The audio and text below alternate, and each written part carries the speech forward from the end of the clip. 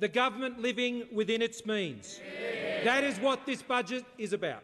On budget night, the Treasurer announced the government's vision for the economy. His speech contained vague phrases and euphemisms tailored to pander to a broader audience. We heard about the kitchen table budget and fears that if we make the wrong calls, other countries will cut our lunch. The government's commitment to living within its means, for everyone to pay their fair share, and taking action to harden up security at our airports. However, Scott Morrison also used plenty of examples of what we like to refer to as zombie-tastic corporate speak, words and phrases that confuse, exclude, or simply just get people to tune out of the conversation about what the government wants to do to our country. So let's pick this speech apart and get behind some of those pesky budget buzzwords.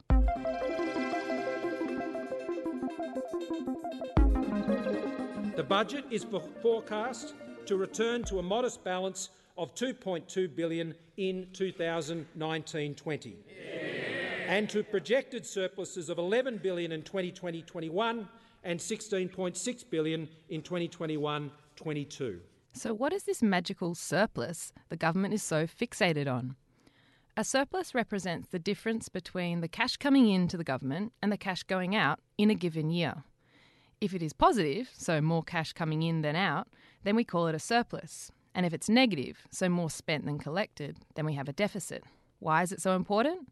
Well, economists generally agree that over the medium term, we want to have a balance between surplus years and deficit years. The reason is that in deficit years, the shortfall is typically funded by debt.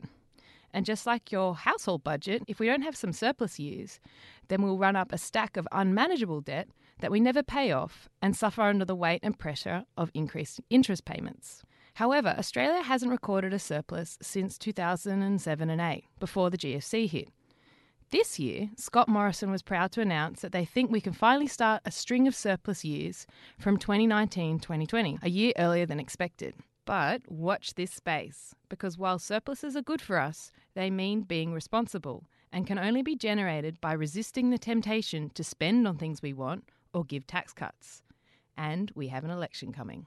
Over the medium term, the surplus is projected to rise to over 1% of GDP without breaching our tax speed limit, consistent with our fiscal strategy. We're also keeping taxes under our speed limit of 23.9% of GDP as set out in our fiscal strategy.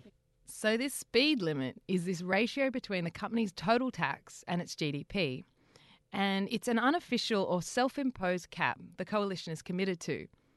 The magic number that Scott Morrison is referring to is 23.9%, and this dates from the Howard years, and it was the average ratio of the tax to GDP that existed when the budget was handed over to Rudd.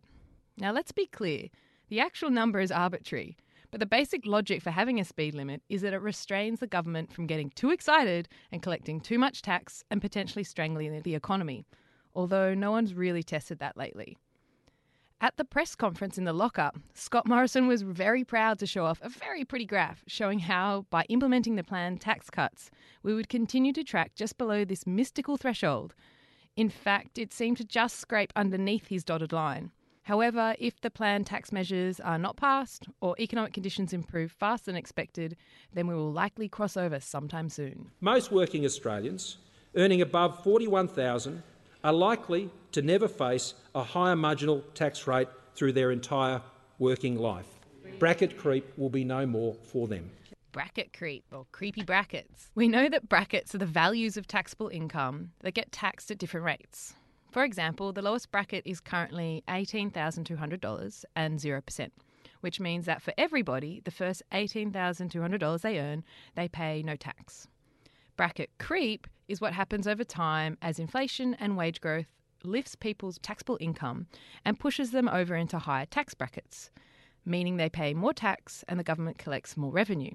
Now, just to be clear, if you creep into a new bracket, you only pay the higher tax rate on the incremental amount that you earn above the threshold. And this is something that was lost on Joe Hockey in 2015. But it's still generally accepted that the government should move the thresholds over time to match the general rise in salaries. For example, 50 years ago, in 1968, the top tax bracket was $32,000 and over, and today it's $180,000.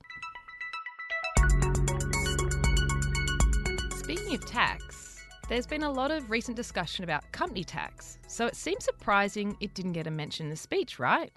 I mean, the government has already introduced measures which enable small businesses to be able to get a lower tax rate, and they're keen to push through the rest of their plans so that larger businesses can get a lower tax rate too. Well, it was actually in the speech. It was just under a different name.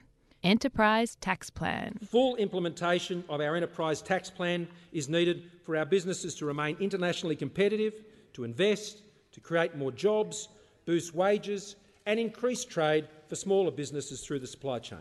In this budget, we are making sure small businesses don't get ripped off by other businesses who deliberately go bust to avoid paying their bills with tough new anti-phoenixing measures. Okay, full disclosure. I had never heard of phoenixing before last week. And in hurried whispers, several of my lock-up buddies confessed that neither had they. So what is it? According to ASIC, company phoenix activity involves registering a new company to take over or rebirth the failed or insolvent business of a predecessor company. It isn't illegal per se, as there's legitimate cases when there is genuine company failure and a director hands over the insolvent company to an external administrator who liquidates the company's assets to pay out the creditors, and then the director starts a new company which operates a similar business. Now, this is all okay under corporation law, and it emerges from one of the fundamental properties of companies, which is that there is a separation of the company's liabilities from those of the owners or managers, so it's not their house on the line. However, what is illegal and fraudulent is when directors use phoenixing to deliberately try to avoid paying the company's creditors. In such cases, the directors transfer the company's assets to another company for no or little value before handing the shelled-out original company over to the external administrator. In this way, the directors avoid paying the failed company's creditors, and by that I mean their employees. In this year's budget, the government has pledged to tackle this sort of bad behaviour by extending the director penalty regime and making directors personally liable for company debts. The reason the government is so keen to do this? Well, it's not only the employees who miss out when the company goes under. The tax office is a big loser too.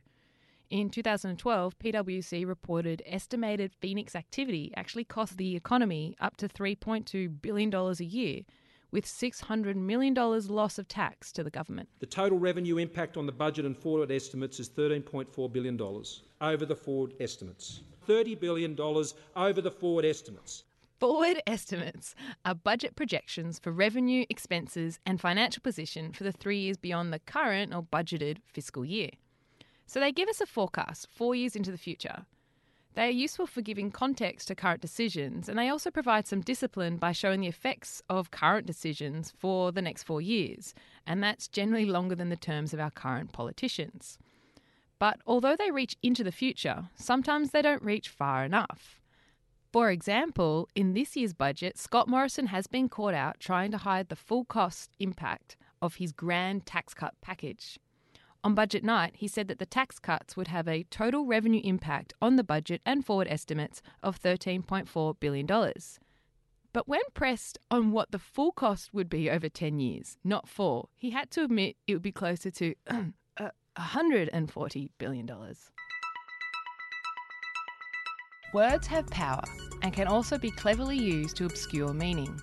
This is why it's important to translate the zombie-tastic corporate speak into plain English. If you enjoyed our recent coverage of the budget, subscribe to the podcast on Apple Podcasts or on your app of choice. And stay tuned as the budget evolves, because what is said on budget night tends to look very different when it gets to the Senate. National Energy Guarantee. Gross debt, stapled structures. Tax relief. Bracket creep. And to projected surpluses. The surpluses. Tax speed limit. What have you achieved? What are you going to do now? What does it matter for me? These are the questions Australians are asking and want answered tonight, Mr. Speaker.